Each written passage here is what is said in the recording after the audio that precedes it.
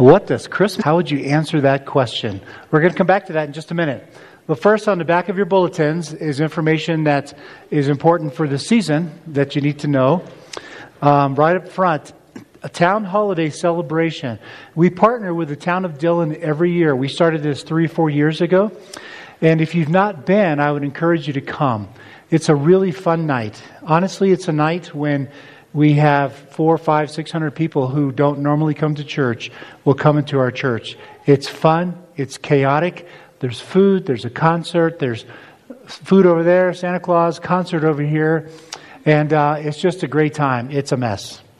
I love it. It's packed full. So even if you just stop by for a few moments, you don't have to come for the whole time. It's come and go as you please. But it's filled with people, many of whom do not know the Lord. So let me encourage you to come. I invite you to that. Christmas Eve services are 4 and 6. And remember that we are expecting a full house. So this room, that room across there, and the narthex will be full. So if you don't get here early, you'll be sitting in the parking lot.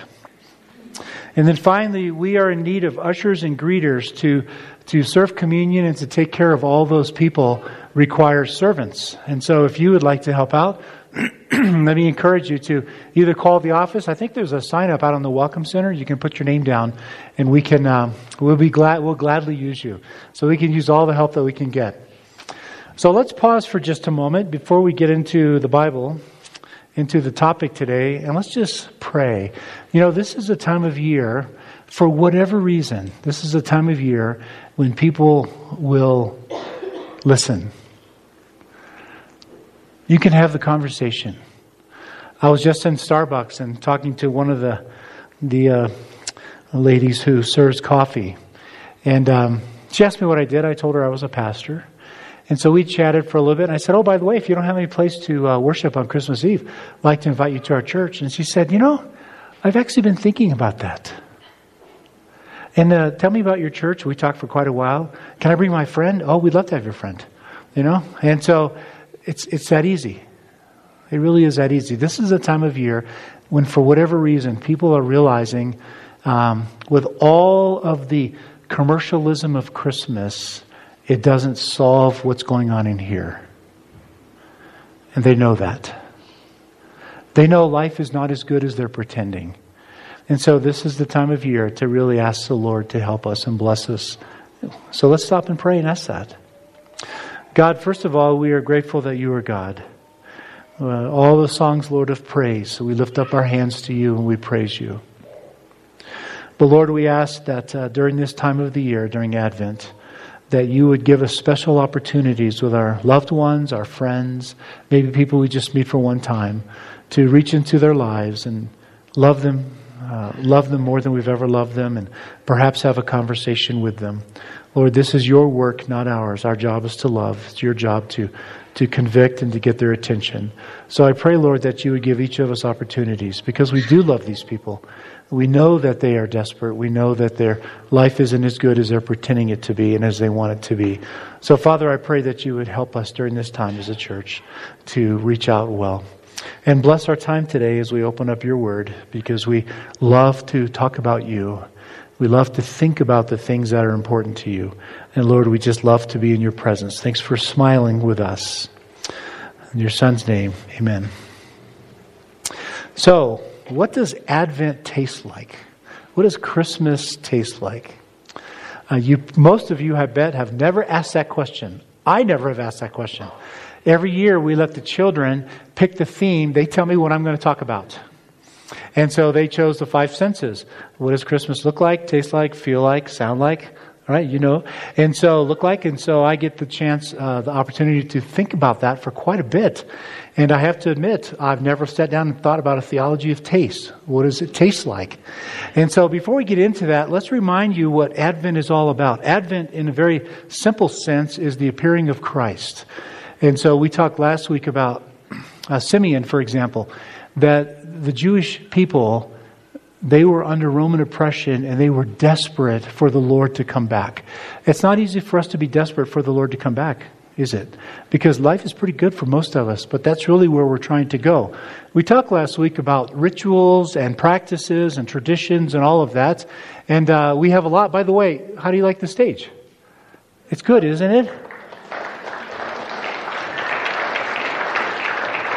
I confess I have absolutely nothing to do with it. All I know is it's going to change to week as we journey toward Christmas. And so here's what we're nervous about. Here's what we want to make sure happens. A tradition that makes you feel good is a failure. It's a failure. That is not the goal of a tradition. A ritual. Everything from communion to what we do for Christmas. The old King James, I love the imagery in 1 Corinthians that we see through a glass darkly. The newer translations talk about in a mirror that's hard to see clearly. It's the same image. And a ritual or a tradition done well takes that dark glass and just for a glimpse makes it clear so we can see the truth about Jesus. That's what it does. A ritual done well allows us to capture a glimpse where Jesus enters into our world in a way that's understandable to us. A ritual done poorly does the opposite. It shields you from the truth. Shields you from the truth. We have all kinds of traditions represented here. Some of you come from high church, liturgical backgrounds where rituals were part of your life. And I've heard from many of you that over time it just becomes a ritual. You don't even pay attention anymore. That's a ritual that has created the opposite effect. Some of you have never celebrated Advent and you're wondering, why in the world are we doing this? Because we want to give you a glimpse of who Jesus is using different senses, different experiences. So we do the Advent candle, but it's more than a candle. Don't think of it only as a candle. A ritual done well not only gives you a glimpse of who the Lord is, but it generates hope. It generates true hope that the Lord will come back for us. He will. And that's what this is reminding us of. So don't be satisfied just with a candle and lighting a candle. Whatever you're doing in your families, don't be satisfied with that. Develop rituals that develop tradition. So we are talking about an attitude. That's what rituals are supposed to do, is to create that attitude of eagerness, expectancy. We can't wait for the Lord. That's what we long for. To be with the Lord, to be in His presence forever. So we're focusing on the five senses. What does Christmas taste like? You'd be amazed how hard it was to think this sermon through. So I did some work all week long, and I was talking to several of you, and I was astounded when I just looked up the word taste.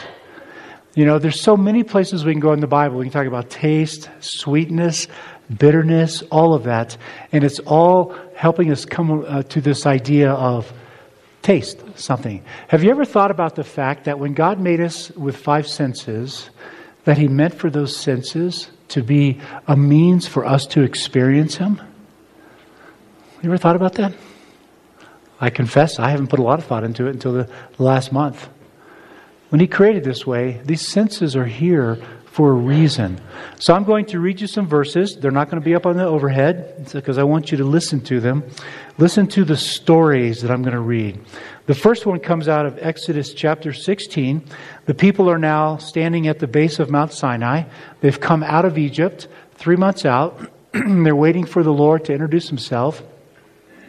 And this is what it says in Exodus chapter 16, verse 31. The people of Israel called the bread manna. God decided to give them manna because they need food.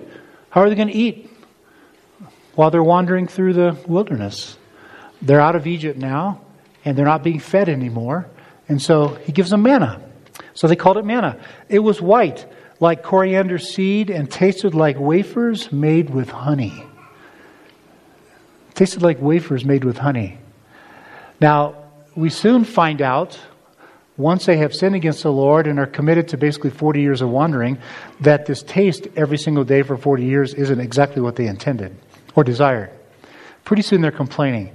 We remember when we used to have leeks and cucumbers and fish in Egypt. Now we just get this manna. That's the story today. But this is the beginning of the journey when God is blessing them, or I should say when they're seeing it as a blessing. So Moses said, this is what the Lord has commanded. Take an omer of manna, it's a certain volume, and keep it for the generations to come so they can see the bread I gave you to eat in the wilderness when I brought you out of Egypt. So Moses said to Aaron, take a jar, put an omer of manna in it, then place it before the Lord to be kept for the generations to come. As the Lord commanded Moses, Aaron put the manna with the tablets of the covenant law so that it might be preserved. The Israelites ate manna 40 years until they came to a land that was settled. They ate manna until they reached the border of Canaan. Okay, what do we learn about this story? God gave them manna, and then He told them to preserve it so that they would remember His provision. Taste. Tasted like honey. That way, every time they ate it, they would remember what He did for them. You see how taste all of a sudden plays a very important role right at the beginning of the Exodus. So I'm going to take you to Psalm 34, one of my favorite Psalms. Psalm 34 is a psalm of thanksgiving. It includes rejoicing. Verse 1, I will extol the Lord at all times. His praise will always be on my lips. It has all kinds of information in here. Come, my children, listen to me. I will teach you the fear of the Lord. It has sorrow. During my first wife's decline, before she died and went to be with the Lord, this was one of my favorite verses. I quoted it almost every day. The righteous cry out, and the Lord hears them. He delivers them from all their troubles. The Lord is near to the brokenhearted and saves those who are crushed in spirit. And every day as we got closer to death, I would just remind the Lord, I'm one of those who's crushed in spirit. I could sure use your nearness. That's a long time ago. I never forgot this verse. Right smack in the middle of this psalm. Taste and see that the Lord is good. How do you taste the Lord? Taste and see that the Lord is good. We learn from this that our senses, they certainly have a very physical property about them. We eat food that we like, don't we? But it communicates so much more. We taste friendship, don't we? If you have a good marriage, we taste love, safety. If you don't have a good marriage, come see me. We'll work on it. Okay? Don't need to be settled with a bad or mediocre marriage. But we taste it. And so all of a sudden our senses are used in a very, opened up in a very metaphorical, a very new way of thinking about how we experience life. Taste is very, very fun. Then you go to Psalm 119. It's one of my favorite Psalms, the longest Psalm in the Bible. Every verse in Psalm 119 except 2 is talking about how wonderful the law is and God's precepts.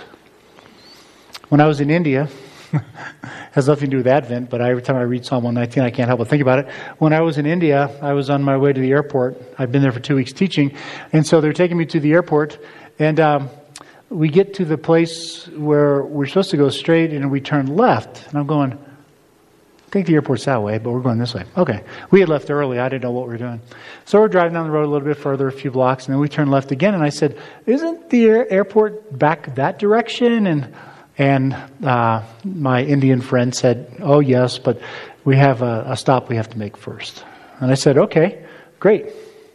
And so we pulled into a parking lot, and I said, where are we? And he said, we're at a missionary convention. Indian missionaries from all around the country are gathered for this big convention. And I said, oh, that's wonderful. How many are we talking? And he said, 500, 600, 700 maybe, 800, I don't know, a big group. And I said, great. We're walking in. I said, who's the speaker? You are. Ministry. Okay. Great. Thanks for the 3-minute warning. So when I walk in, they're handing out these cards to everybody, and they're in Hindi, and I can't read it. But I noticed 119, 106, or something like that. And I knew enough to know that that's got to be Psalm 119. So I got it in front of everybody with a translator, and I said, I understand that you, I can see from looking at your card that you're in Psalm 119. And everybody starts laughing. And the translator looks at me and goes, you speak Hindi? I said, no, there's only one book in the Bible that has 119 in it. So I knew exactly where we were. This whole psalm is organized around love for God's word and His law. Listen to verse 103. How sweet are your words to my taste, sweeter than honey to my mouth. How sweet are your words to my taste, sweeter than honey to my mouth. You see, for a person that is walking in faith, I'm not talking about being perfect. I'm talking about being faithful and just day after day fighting that battle to honor the Lord. When you open up these texts, they become sweet like honey. And God willing, that's what Mark and I do for you up here, is that we open up the Scriptures to you in a way that tastes sweetly to you. And I've told the elders that I personally don't care if you remember any verse I talk about. When I come up here, here's what my prayer is every single Sunday, that when you leave here, you love the Lord a little bit more than when you came in. That's my prayer. And if we're anywhere in this wonderful Bible, anywhere, it doesn't matter to me. You pick the passage. Anywhere we are in here, we should be able to do that. It becomes sweet to us because we learn about the redemption of God He is and how wonderful He is. Well, we can keep going. John 2. Made some more notes. John 2, the wedding of Cana. The master, the head waiter, Jesus says, okay, well, they ran out of wine. That's a major faux pas in that culture. They ran out of wine, so they come to Jesus, and He said, well, fill those 6 stone water jars full up. It's interesting that He used 6 stone water jars because those are the jars for cleaning. It's like the dish pans. Fill up the dish pans with water. Then He said, now take some out and take it to the head waiter. And he tasted it, and He said, most people serve the best wine up front until everybody's drunk, and then they give them the cheap wine. You've done the opposite. You have saved the very best wine for the second half of the party. I don't know if He knows it or not, but he had just tasted the glory of the Lord. Because right after that it says this was the first miracle in which Jesus revealed His glory. The very first miracle was to turn water into wine. I've often wondered, the Bible doesn't tell us, a lot of questions I have that the Bible doesn't answer. What did that head waiter think? Did they go to him later and say, do you realize you just experienced the glory of the Lord? This is the Messiah. The glory of the one true living God. You just tasted it. The best wine the world has ever seen reveals His glory. Hebrews 2, verse 9. Jesus tasted death on our behalf. Many of you have tasted death, haven't you? I tasted it when I said goodbye to my first wife, my mom, my dad, friends. Seems to be more and more as the years go by. I don't like that taste. It's the opposite of sweet. We're not made for death, are we? We're not created for that. And yet here we are in a world around us that's broken, and we taste these things that aren't very good to us. They don't taste very good. So Jesus tasted death on our behalf. So what do we make of all this? Think about where we just came. God comes to us in a variety of ways, and our senses are one of those. Today specifically we're looking at taste. We'll look at the other senses over the next 4 weeks till Christmas. So we talked about His provision, manna. Tasted sweet to them like honey. And it reminds us that God provides for us. We're going to circle back to this one in just a minute when we get to communion. Thanksgiving. Taste and see that the Lord is good. So when we get that taste of the Lord standing with us and helping us and supporting us, enlightening us, encouraging us, empowering us, all of those things that Scripture talks about, that we taste that sweetness of the Lord. And it causes thanksgiving. His Word, if used appropriately, tastes sweet to us. If we use it to beat you over the head, it doesn't taste very sweet, does it? But if we use it to help you understand the Lord, the great God, the living God, in a more rich way, then it tastes sweet. And it draws you in closer. It reveals His glory, like the wine that Jesus made. It reveals His glory to us. By the way, all those stuff out there are not meant to be displays. They're meant for you to enjoy. So take a sample. Take some bites of that stuff out there. Taste Advent. Taste Christmas. Sadly, I've been doing it all morning.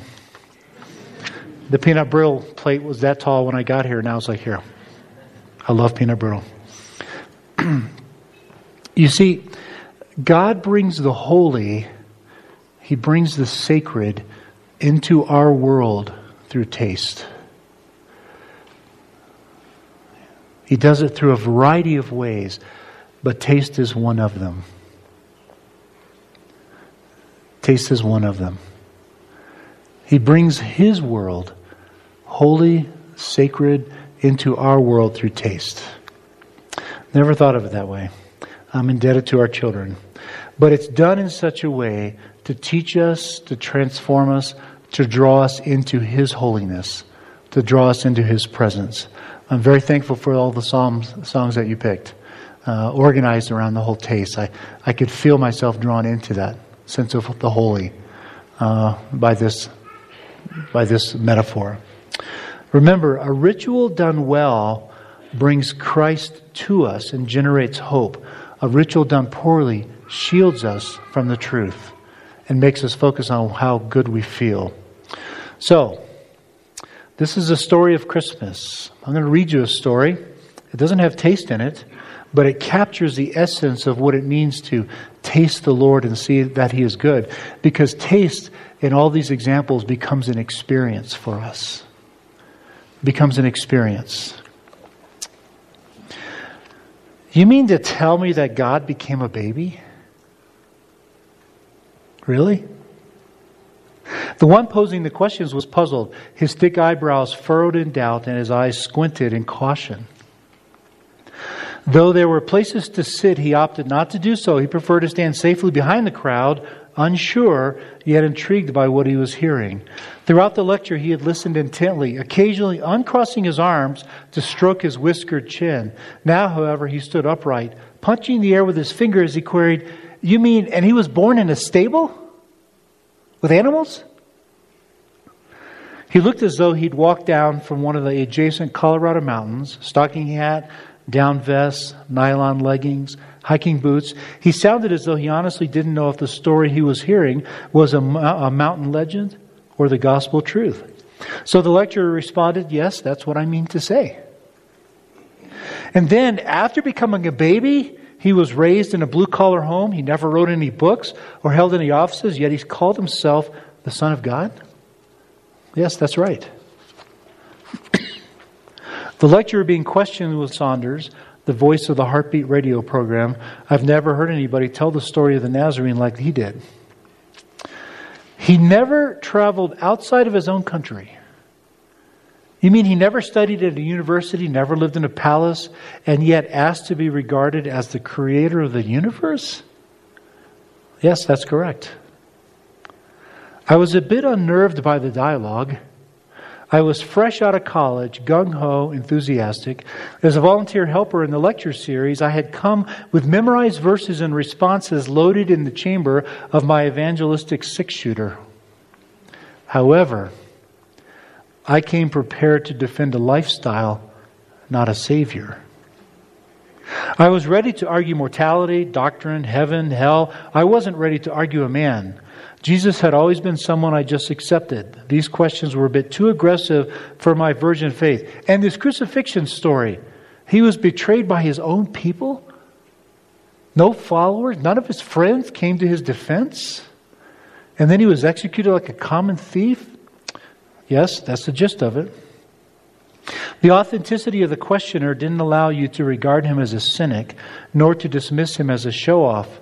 To the contrary, he seemed nervous about commanding such attention. His awkwardness betrayed his inexperience in public speaking, but his desire to know was just an ounce or two heavier than his discomfort. So he continued. And after the killing, he was buried in a borrowed grave? Yes, he had no grave of his own, nor money with which to purchase one. The honesty of the dialogue kept the audience spellbound. I realized I was witnessing one of those rare times when two people were willing to question the holy. Here were two men standing on opposite sides of a deep chasm, one asking the other if the bridge that stretched across the chasm could actually be trusted. There was a hint of emotion. He carefully worded the next question. And according to what's written, after 3 days in the grave, really? He was resurrected? And made appearances to over 500 people? Yes. And all of this was to prove that God still loves His people and provides a way for us to return to Him? Right. I knew the question that was coming next. Doesn't it sound rather absurd? Yes, I suppose it does. I don't know what happened to that inquisitive fellow in Colorado. He disappeared as quickly as he came, but I'm in his debt. He forced me to see Jesus as I had never seen him. This is the story of Christmas. This is what it means to taste Jesus. So the question I want to leave you with, will you let the Advent traditions, all that we do, will you let them make you feel good and shield you from the truth? Or will you let them take you to a place you've never gone and generate hope? That's your choice. Father, thank you for being such a good, sweet, tasty God. A God who loves us deeply. A God who created us with these wonderful senses so that we even have more refreshing and new ways to experience you. Thank you. In your Son's name, amen.